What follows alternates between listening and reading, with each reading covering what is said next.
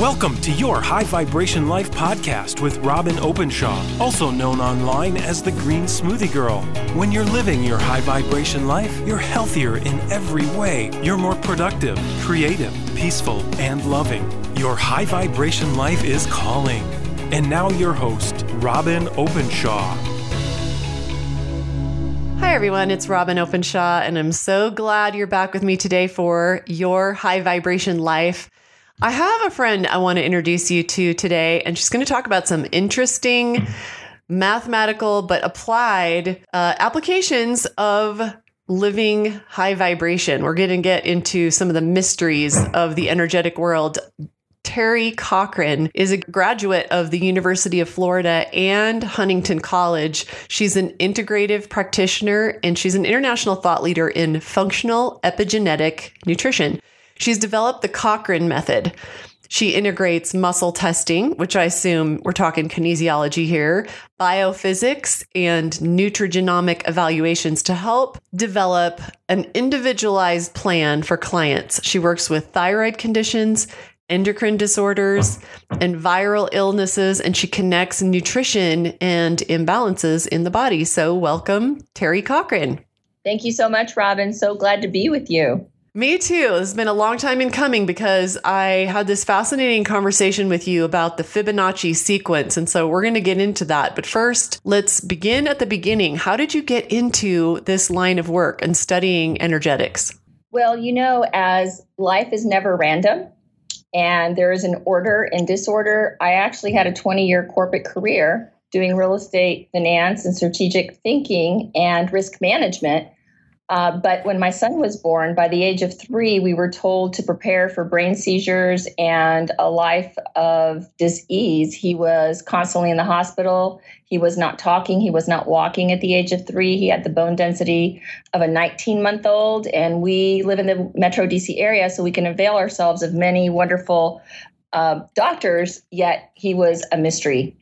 And so because I'm a Cuban refugee and we live in the world of the solution rather than being a victim, I decided that I was going to find a solution for my son because I was not accepting the fate that had been cast upon him, and that which therefore creates an energetic vibration of how he was going to spend the rest of his life. And so as I dove into how and why this was happening to his body, I literally had an epiphany on my kitchen table with books piled higher than I could see. It was, oh my goodness, it's what we're feeding him. And this was before the age of the internet, before the age of Google. And I just went to town researching and interviewing parents, interviewing doctors, and I connected the dots. And it was the fact that we were feeding him what were poisons to him. And within 5 days of eliminating certain foods, he started breathing, and then he started walking and talking. And so for several years, I continued to study as I had my day job at Freddie Mac. And one day, as I was meditating on the beach, and I had done very well at Freddie Mac. I led a department with 5 functional areas, and I had broken glass ceilings there in their multifamily division. And I was told, go quit your job, which didn't make any financial sense, didn't make any logical sense, but a higher guidance was gently ushering me to move into a new direction. And so I listened, and I went back and I gave my notice. And so now we fast forward, my son is 23 years old. He was a junior Olympic gold medalist in karate, multi-faceted.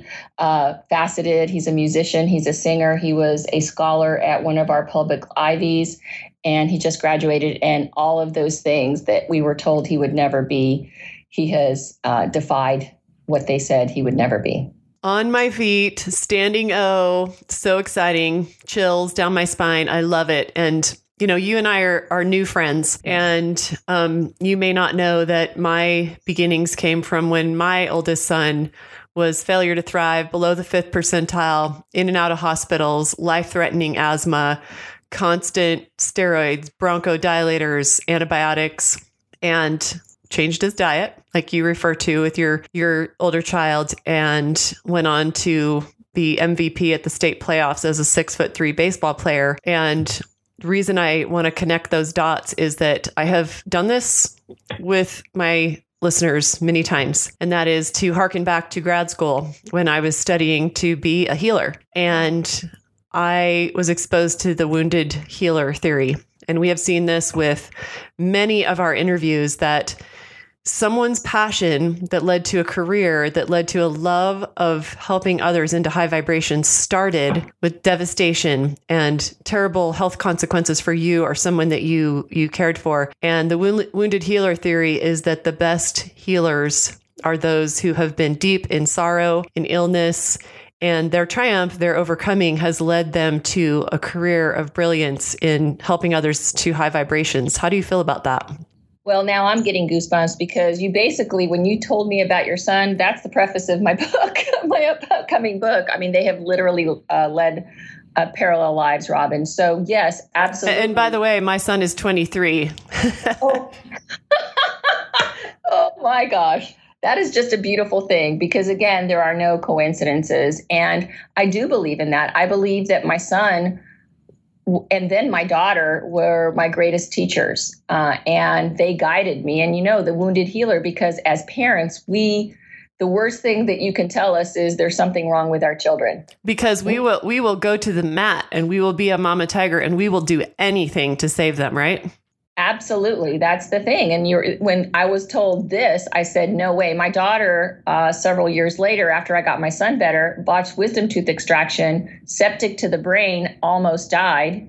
12 hours. Had I waited and said what the doctors, or done what the doctors had said to do, which was wait until the morning for her to be seen, she would have died. It was one of those mother's instincts, and I drove her to UVA hospital because we were on vacation, and they told me she had 12 hours had we waited. So what you learned with your son may have later saved your daughter. Absolutely. And with my daughter, actually, this is when I really got into vibrational resonance, because the life-threatening sepsis, the medicine that saved her life, clindamycin, created C. diff, and then she's a pre-professional ballerina, was poisoned at a ballet conservatory 9 months later and almost died from liver shock. And after that, all of her genes were expressed. And I took her to the best practitioners, this time all over the country, because she became super endocrine disrupted. She was passing out. Her body temperature was 95. She started losing her hair. She stopped mensing. Her insulin were in double digits, close to triple digits. She was a mess. And it led me down to the world and the road of how certain trauma to the body expresses genes. And we use now applied kinesiology, which is all vibration, to discern not only what the individual's genes polymorphisms are, but have they been expressed? So very cool. So I live in the world of vibration on a daily basis with my clients using my method through applied kinesiology to discern what's going on. Well, I have seen your gorgeous dancer daughter on Facebook and been watching her. I've even seen some little videos of her dancing. She is astonishingly talented. You're doing a great job. Aren't you a single mom? Yes, I am. Yeah, I mean, against great odds with great challenges, we can do amazing things, and we can empower families, and we can turn around scary things. C. diff is no joke, right? Yes. No, exactly. So kinesiology, that is energy medicine at its finest. That's when we start with diagnostics, and lots of people are scornful of it, especially standard of care medicine. But you can get an advanced degree in applied kinesiology. Talk about kinesiology. What is it doing? How is it useful to you as a practitioner? And just define it. I love it because it gets us to the nuance of that individual, and we have talk about applied kinesiology as the MRI in the wild, because we're using the electromagnetic signature and the vibrational resonance of, let's say, a staph aureus, which is contained within a water particle that emits an electromagnetic frequency as we emit an electromagnetic frequency. And so when I ask my clients to hold that vial in their hand and I touch them in two different places, I am creating a circuit. If that circuit is out of alignment of vibration with that individual, the circuit breaks and they have no muscle tone. And I work with professional athletes. I'm a small woman. I weigh less than 120 pounds. That they could throw me with their pinky and it's like they're kryptonite because it literally breaks the circuit and they have no muscle strength. And I've developed my own methodology of applied kinesiology because the standard methodology is you look at one meridian. Well, I decided to ask the body to tell me what was going on. So I look at different organ systems and compare them to that specific whatever. Because, for example, we know that viruses like to hide, and the Epstein-Barr favors the thyroid, but sometimes it's found in the cervical spine, or sometimes it's found in the pancreas. And if I just checked in one location, I may miss that for that client. And so developing my own methodology really gets to what we call the true of you, is what is their truth in real time? What is that body telling us in real time? And then we use my other methodology to develop this bio-individual plan, which is supplemental as well as nutritional, to rebalance the imbalance. Okay, so if you're listening and you're hearing applied kinesiology and it doesn't mean anything to you, you have probably seen people in the functional world, the natural holistic medicine world use muscle testing. She's talking about the science of the lay term for it is muscle testing. And although a lot of people kind of roll their eyes at it, it's becoming so clear that the body's signals can tell a practitioner something that doesn't involve putting them in a tube and radiating them. And so I love that, the MRI in the wild. And, the first time I was exposed to it is I was at some like trade show and I was walking around and a chiropractor had me get my cell phone out of my energy field. This is like 2008. So we're literally talking 10 years ago. And he had me hold my arm up and he pressed on he said, hold your arm strong and I'm going to apply some pressure. And he pressed on my arm and my arm did not collapse at all. And then he said, now get your cell phone. And then I held my cell phone in the other hand, held my arm strong just like before. And he applied the same amount of pressure and my arm collapsed. Like it collapsed against my side. And that was my aha moment. I kind of gasped. And I was like, what just happened there? It was a blind test in that I didn't know what he was doing. So it's not like I could have, created that. And, you could argue that he pressed harder the second time. But I have played with this so many times. In fact, Chad's here. He does our film and he does our podcast and he's listening here by me. And I had his wife come and I said, don't tell her anything what we're doing. I didn't even tell him what we were doing. And I had her do the same. And she was holding their little baby, Oliver. I think he was maybe 6 months at the time. And so I took her cell phone out of the room and I muscle tested her. And then I handed the cell phone to her and she was strong without it. And I brought it in the room and put it in her other hand, which she was holding Oliver in. And her arm was very weak against the pressure. You've seen this be super valuable to you to help you understand if a substance, a supplement, a food, a thought is helpful or harmful to a person. Is that the idea? Tell us more. Absolutely. And what's so incredible is we have a lot of our clients go out and do genetic analysis, and 23andMe is a big part of that. And then we can corroborate that analysis through our own internal analyses. And what we have found to a person, the muscle testing corroborates the 23andMe polymorphisms, but the muscle testing goes one step further because we say that genes are just potential. They're not your destiny. Just because you have the gene doesn't mean it's been expressed. And so what we find is through the muscle testing is that it tells us if that gene is currently expressed against the person's favor. And so it really helps to get a nuanced approach. And so, for example, the reason why I love this muscle testing and the way that I've adapted it's in the practice is that, for example, let's say somebody is impaired in their ability to create digestive enzymes. So clearly that person, you would think a practitioner would say, well, you need digestive enzymes. But then we actually test the supplement against the body. And if the body is not ready, so for example, if the body has a significant irritation in the lower colon, even though digestive enzymes are indicated from a pancreatic perspective, that body is not ready to receive that digestive enzyme because digestive enzymes by their nature break things down and their digestive lining is already too broken down. So not yet, not now. We have to build that digestive lining up and then use the digestive enzymes when that person is ready. And so it really helps us to get to that nuance. What is best for you now? Okay, this is fascinating because we back up just a second. I want to make clear what Teri is saying here is that her muscle testing or applied kinesiology corresponded 1-to-1 with what she finds in a patient with 23andMe genetic testing. Now, 23andMe genetic testing is pretty hard-coded. It's highly legitimized. It's telling you what your genetic expression is, what your mutations might be, what genetic factors you have that might put you at risk for different things. And so what she's saying here, and you can correct me if I'm wrong, is that muscle testing and 23andMe are highly synchronous. You find that they work really well together, and that based on that, you can find that something we might think is good for everyone, like let's say a really natural organic herb.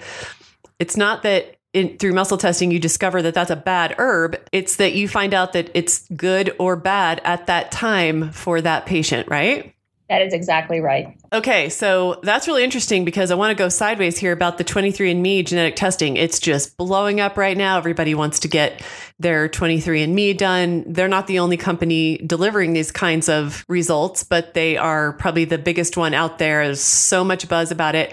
You know, there's these genetic mutations or genetic markers that everybody is quite preoccupied with these days, like the MTHFR, and everybody's, building all these treatments around, whether you can methylate B vitamins and what this means for your ability to detoxify. What's interesting about it is that over 90% of people have a 25% or 50% or 75% MTHFR. So really, like most of us have an issue with this.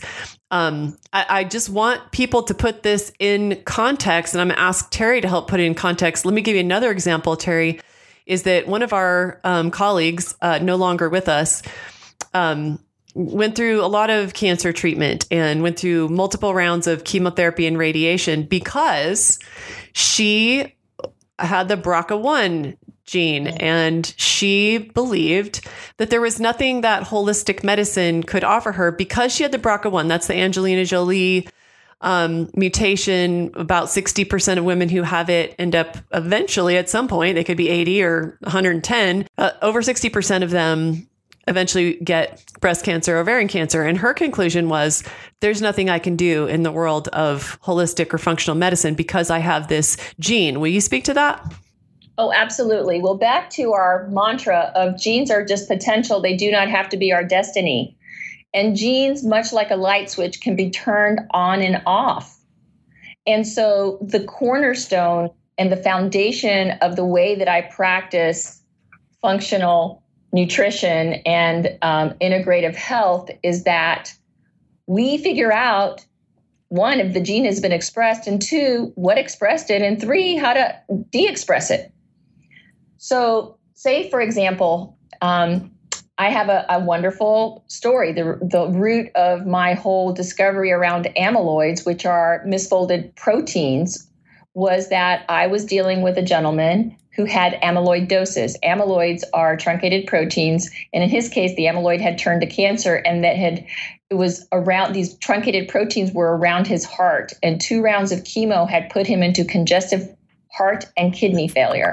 He came to me with an oxygen tank in a wheelchair, and they had given him his last rites. As I researched what amyloids were, because this is a rare thing, I started making the connection of, oh my goodness, there are certain foods in our food supply that actually feed the production of amyloids. There are certain pathogens such as strep and candida and staph and even parasites that feed the production of pathogens. So what we did was, and then we muscle tested him and found out that this individual had a downregulation of the cytochrome P450 family of genes, meaning he was not a good detoxifier. He had impaired methylation, meaning that he did not have the methyl donors necessary to break down protein or make hydrochloric acid, which is necessary to kill the pathogens. And he had impaired sulfur processing mechanism, which is another huge detoxification pathway. And with that impaired sulfur processing, you calcify.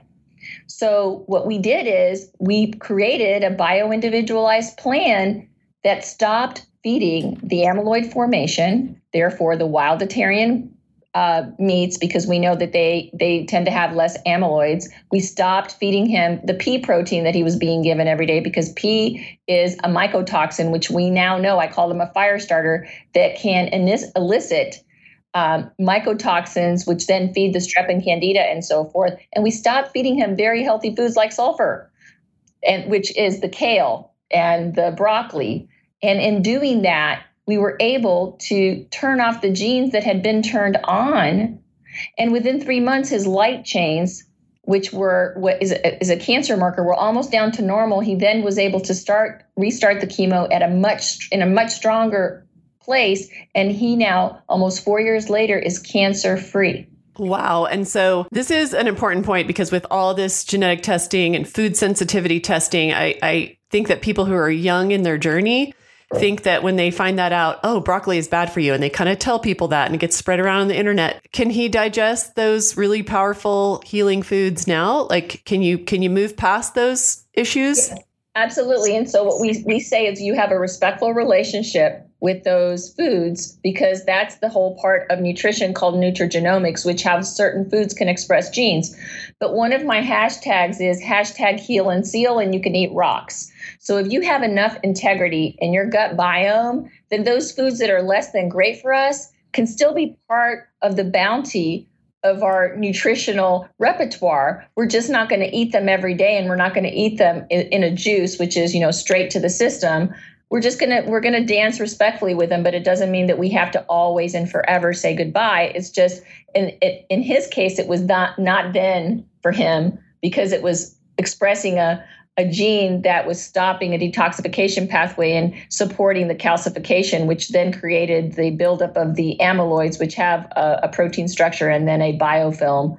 So yes, I have a sulfur processing mechanism issue, and I eat sulfur foods. Now, do I eat them every day, all day, and in my green juice? No. But do I enjoy them? Absolutely. Well, you've said a lot there. And I think if I essentialize this here, would you say that genetics are important and being able to discover more about our own issues in our genetics, or I should say our genome actually, are a great clue that leads to great individualized treatment if you're working with a really good functional practitioner with you, but they're not the whole story? Exactly. It's just one other piece of information, and how that piece of information is playing relative to their current state of health. Okay, you talked about amyloids and how they are folded proteins or truncated proteins. Can you talk just a minute about that? And what does that have to do with the regular person listening? And how'd you get to the bottom of that? And does this affect most of us? Well, this is really fascinating, and I'm really excited to be sharing this, what I believe is groundbreaking information. And my client Zero with this amyloidosis really started me down this path of really understanding what amyloids are. And I have on my staff, she's a genetics researcher that used to work at the National Institutes of Health. And she's my scientist, my in-house scientist, and I'm always seeking her out on go find the medical literature that's out there based on the clinical bridges that I've sort of put in my mind together through just my own client understanding. And so she goes out and finds the literature that supports my theses. But what we're finding is that amyloids are now contributing to over 50 of our major health conditions in our country, including Alzheimer's, Parkinson's, kidney disease, type 1 diabetes, autoimmune conditions, and the list goes on and on.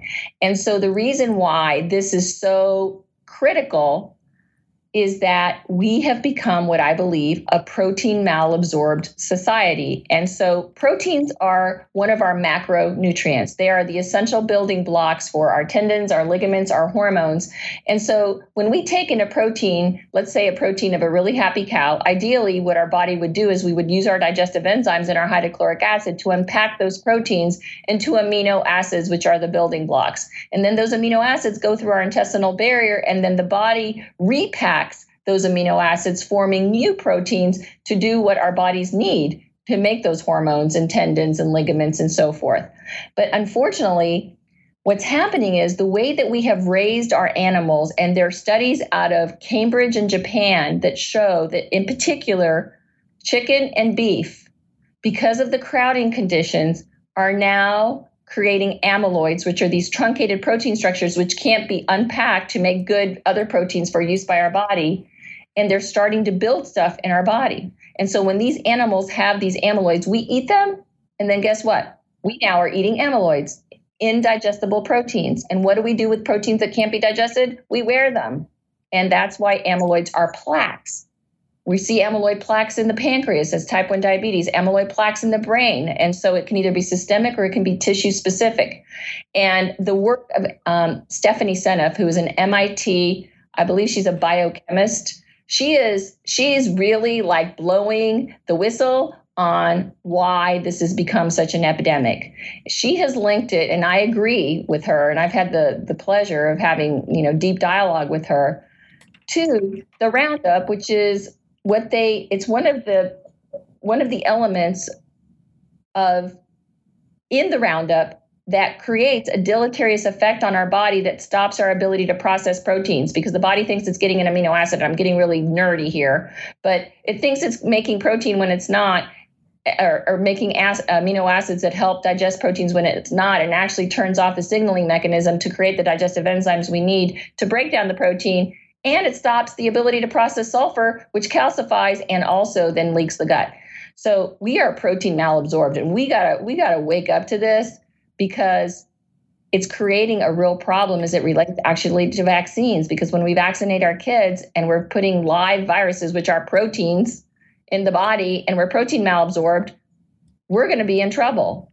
Okay, so you talked about vaccines being proteins we can't use. The body reacts to them, causes all kinds of problems. There's many problems with vaccines, the way we're currently administering them. But I want to ask you this question. You said that we have become a protein malabsorbed society. Wow. So what do you think this means that so many people, especially in several of our most recent fad diets, are overeating meat products combined with this epidemic of gut issues? It's a real problem. And that's why I developed my whole Wilditarian protocol, because I discovered that if we lived like nature intended, eating the wild game, which were much lower in amyloid formation, much higher in the omega-3 fatty acids, much more easily digestible proteins, those things can be unpacked into the amino acids that we need, which will then be repacked to make the proteins that our bodies need to create all those things that I previously mentioned. And also, if we ate the low mycotoxin foods, mycotoxins they're metabolites of fungi found in corn and in soy, and in peanuts, of course, which then leak the gut further, then we're not stressing a body already stressed. And then sulfur, of course, being a real big deal right now. Again, that's another reason I think we're become sulfur malabsorbed, is because of the glyphosate that's stopping our body's ability to convert sulfur to sulfate needed for hormones and endocrine system and mental health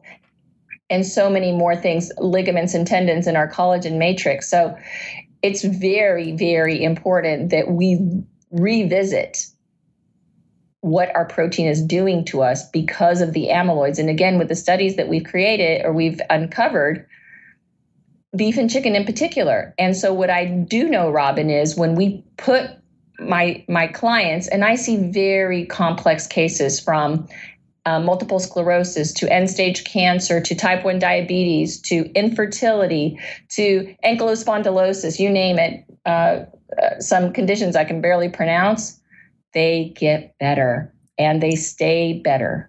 Well, it seems so oversimplified when people say, the answer to anything is the answer to everything. But don't you feel like the root causes are there's like 80 spokes out from that hub of that wheel, that, these root causes of, that you've mentioned several, are causing so many. It's like there's an explosion of different names for diagnoses, and people hang on these diagnoses as if their symptom is the problem, when really you've touched on a lot of the issues. You mentioned glyphosate, and in case anybody doesn't know what glyphosate is, my friends, that is Roundup. That is Roundup that we have now sprayed 500 million tons of it on the world's plants, in our groundwater, it's in our air. So let's really geek out now. This is what I'm just giddy to hear about from you, is that you've developed this wilditarian lifestyle. And this has everything to do with vibrational resonance, or increasing your frequency. You are on to it when it comes to what this has to do with the vibration of the organism. So talk about your wilditarian lifestyle. So the wilditarian lifestyle is living as nature intended, and we are that vibrational mathematical sequencing of the golden mean. Our brain is that mathematical sequencing, which is Fibonacci. If you look at our geometric pattern from our wrist to our arm, our face is all vibration. So we are literally sacred geometry in a pattern. And when that pattern is interrupted by glyphosate, or by a staph infection, or by an emotional trauma, which carries a vibrational frequency, or a physical trauma that interrupts the pattern, our pattern is broken and we get out of balance. So we are organized in a brilliant pattern of energies that you describe as the Fibonacci sequence, which goes all the way back to who? Fibonacci, I believe he was a 15th century mathematician that discovered that there is in nature, there is a pattern that goes on into infinity. It's the two previous numbers create the next number. So 1, 3, 5, 8, 13, 21, and so forth.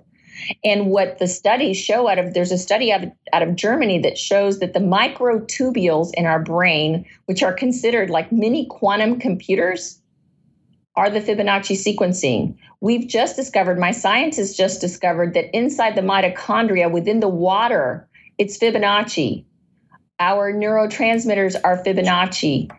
And that pattern, I believe, and I've seen, becomes interrupted through those previous interrupters, as if you will, of trauma to that pattern. And when the pattern breaks, what I believe, Robin, I haven't been able to prove this scientifically, but one day I hope I can. The body is naturally brilliantly intelligent, and it's looking to find a solution to the next sequence in the pattern. When it can't, it starts looping because it doesn't have that feedback mechanism to say, oh, okay, I know that the next number will be at, whatever. And so it becomes an equation that is unsolvable.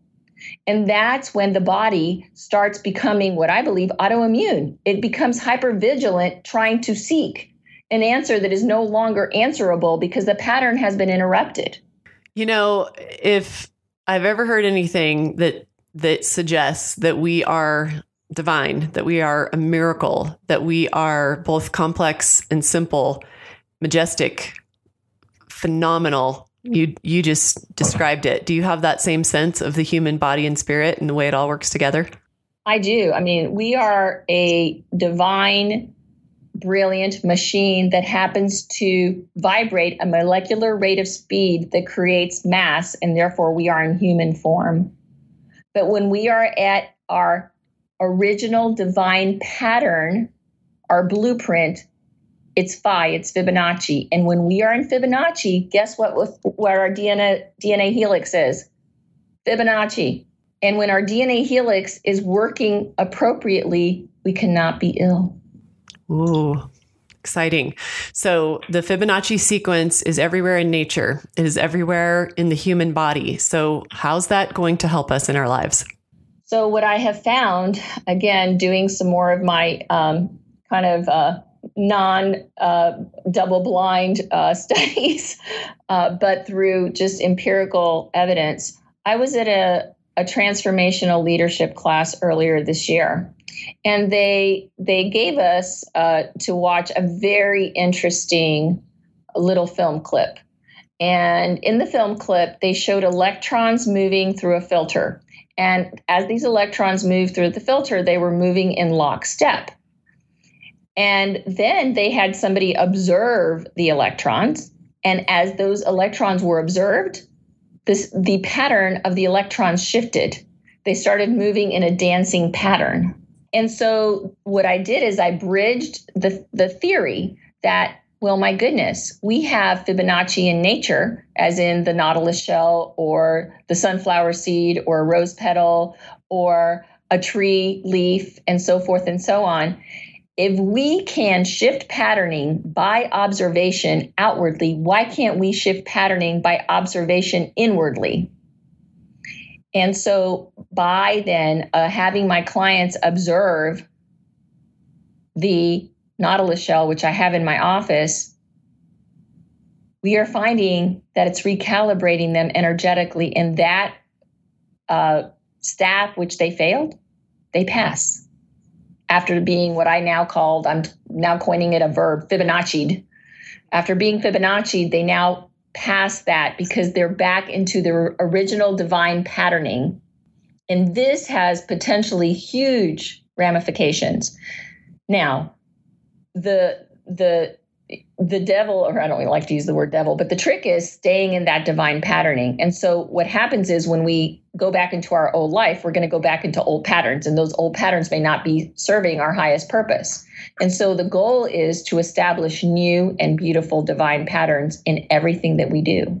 And then when we do that, we will, I believe, re-encrypt cellular memory. And I believe, Robin, that this is what happened to my son, that by eliminating the foods, as he was growing and really helping him with the foods that were healing, his body would have a new cellular memory. And I thought about this many, many years ago, but now I'm really seeing it as a result of he's repatterned into his original pattern. And this boy can now eat whatever he wants. And he's doing great. And so I really believe that this is possible. And I know this is a very broad statement, but I do believe it's possible because we are all energy and vibration. It's so interesting. I had one of my clients who happens to be a really good friend of mine came in as my last client last Friday, and he's a wonderful engineer, Duke graduate. And we started talking about vibration. He said, Teri, they are now in Germany discovering that every virus, every pathogen has its own specific vibration, just like everything on the planet. And that vibration is out of alignment with us. And when we're out of alignment with us, because our thoughts create a wave pattern, which create an outcome in our body, when we're being in the less than, and they've done studies, I believe, out of University of Pennsylvania, say that when we are entertaining negative thought patterns, we will lower our immunity by up to 50% to up to 5 hours. So when we are out of our divine element, out of our vibe, this beautiful Einsteinian theory with your book, which I am so thrilled that you have written, that's when we get sick. So if we can be in alignment with our highest and best self, which is our divine original patterning, I don't believe we can intersect with the vibration of that which is less than, which are the pathogens or the glyphosates or the mutant gluten, as I call it in America. Or the cutting ourselves for cosmetic surgeries, the scarring, yes. the replay loops that we're on with our negative emotions that we don't resolve, so many things, right? Yes, absolutely. Well, I'm completely inspired about how finding ways to connect again to our natural patterns and our, energies that we were really born with is just so important. Let's take this from the scientific and philosophical down to really practical. Tell us about some of the details of what you help people, get back to their natural biorhythms with the Wilditarian lifestyle. What does that look like in daily life? In daily life, it's very, very doable. And we say you can be wild any place, any space, and at any age. And so it's really in living into a mindset of abundance, because when people are asked to eat a different way, most often than not, they immediately start thinking about a deprivation approach. And what we say is this is not deprivation, this is substitution. And you're going to have foods that are so yummy to your palate and are going to be more broad on your kitchen table than you've ever known before. The average American, I think, consumes the same 10 meals over and over and over again. And we teach them how to eat differently, how to eat wild game, such as venison and wild boar and New Zealand lamb and wild caught fish. And if you want to be a plant-based wilditarian, then we teach them to eat with the legumes that are low mycotoxin that are not going to elicit that fire starter of the strep and candida, and the nuts and seeds similar. And then the wilditarian grains that are not only gluten-free, but are low mycotoxin, because we now know corn is replaced wheat as a grain of choice for those that are gluten-free. But guess what? More than 80% of corn is genetically modified, and corn is a mycotoxin, has mycotoxins, meaning that it has the metabolites of fungi, which are, again, a fire starter. Yeah, and that corn too, the vast majority of it is genetically modified, and we don't fully know yet what the effect is on the human organism, but we see lots of signs that it is unnatural and the body reacts to it. And a lot of the other, replacement grain of choice is rice. And if it's not organic, it is generally grown downwind of Fukushima out of China, and then we're dealing with heavy metals. So just because it's gluten-free doesn't mean it's healthy, right? Exactly. And so these wilditarian grains are those grains that don't, again, strike a match to our DNA, to our Fibonacci patterning. And we're all bio-individual. And so the way that the wilditarian approach is geared is that you will take a quiz and it'll tell you which type of wilditarian you are. And I've developed 4 major archetypes. We have the basic low amyloid wilditarian, we have a low sulfur wilditarian, we have a low fat wilditarian, and we have a low sulfur, low fat wilditarian. And the reason why fat has become an issue of late as well is that because of our stress response, we now know that epinephrine, which is a neurohormone, which is a fat, when we oversecrete epinephrine, it leaks our gut and we become fat malabsorbed. And not only does epinephrine leak our gut and we become fat malabsorbed, but again, we have found the scientific literature that shows that this little sucker, our stress hormone, literally turns on the pathogenicity of any other bacteria or virus that we may have otherwise hanging out happily in our system, which I call the UN. Because we're going to be living commensally with these viruses and bacteria. Our gut is made up of trillions of these little suckers. And as long as everybody's playing nice and it's the UN, nobody's going to start a war. But when we are overstressed, it's our fire starter. And therefore we become fat malabsorbed. Therefore we can't process fats anymore. And our stress has literally turned on the lights to all these pathogens. And the literature shows that the most common denominator of a reactivation of a virus is stress. So where can we learn more about your 4 types? Well, we are going to, I'm launching a new website. And as you take the quiz on my website, based on the way you answer the quiz, you're going to figure out which wilditarian you are. And then the book that is coming out in the first quarter of 2018 really speaks to this whole philosophy. And then we're going to have a corollary program that takes you through a rebalancing phase and then a maintenance phase of becoming your best wild self. Okay, so you're getting ready to launch it. And so if we air this episode before your quiz to identify which of the 4 wilditarian types you are, in case we air this before then, they better follow you. So where can we find Teri Cochrane? Well, you can find me on the web at tericochrane.com. I also have Teri Cochrane Beyond Nutrition in my Facebook, my professional Facebook page. I'm also on Twitter and Instagram. We're getting ready to go on Tumblr. So I'm pretty much anywhere on social media. And we love sharing our nerddom with you all because we feel that information is empowering and it is freeing. All right. So it's Teri, Teri. And Cochrane is spelled Cochrane. So any quick words of wisdom, actionables to live a higher vibration life? It's one of my favorite questions is a few quick actionables for anybody at home. Doesn't have to have any expensive equipment. What can we do to live in the higher vibes? I think that the best thing you can do is know that the thought creates the thing. And if we're living out thoughts of gratitude and joy and compassion, we will live a higher vibrational resonance, which makes the thing go away. So we're only as good as our limiting beliefs. And so I urge all of my clients, they tell me I give them hope. And what I just share with them is I'm just giving you a remembering of what your body's innate divine patterning has always been. I just pinged you in a way that made you remember. And so be grateful for that, because we all have the possibility to live that out. And one of my hashtags is nothing is impossible. And I really state this because we've taken people that were told you will never be X, my son included, and they defied that. So the thought creates the thing. So think great thoughts and your thing will be beautiful. And the thing goes away. She's referring to the symptom, the thing that's frustrating you, the thing that has you stuck. But also, as you resolve these things, you're also literally resonating at a higher frequency, and you're attracting more opportunity, you're attracting better people, you're attracting health and better outcomes. I think that Teri Cochrane is a total inspiration. Thank you, my dear, for being with us. Such a great pleasure. Thank you.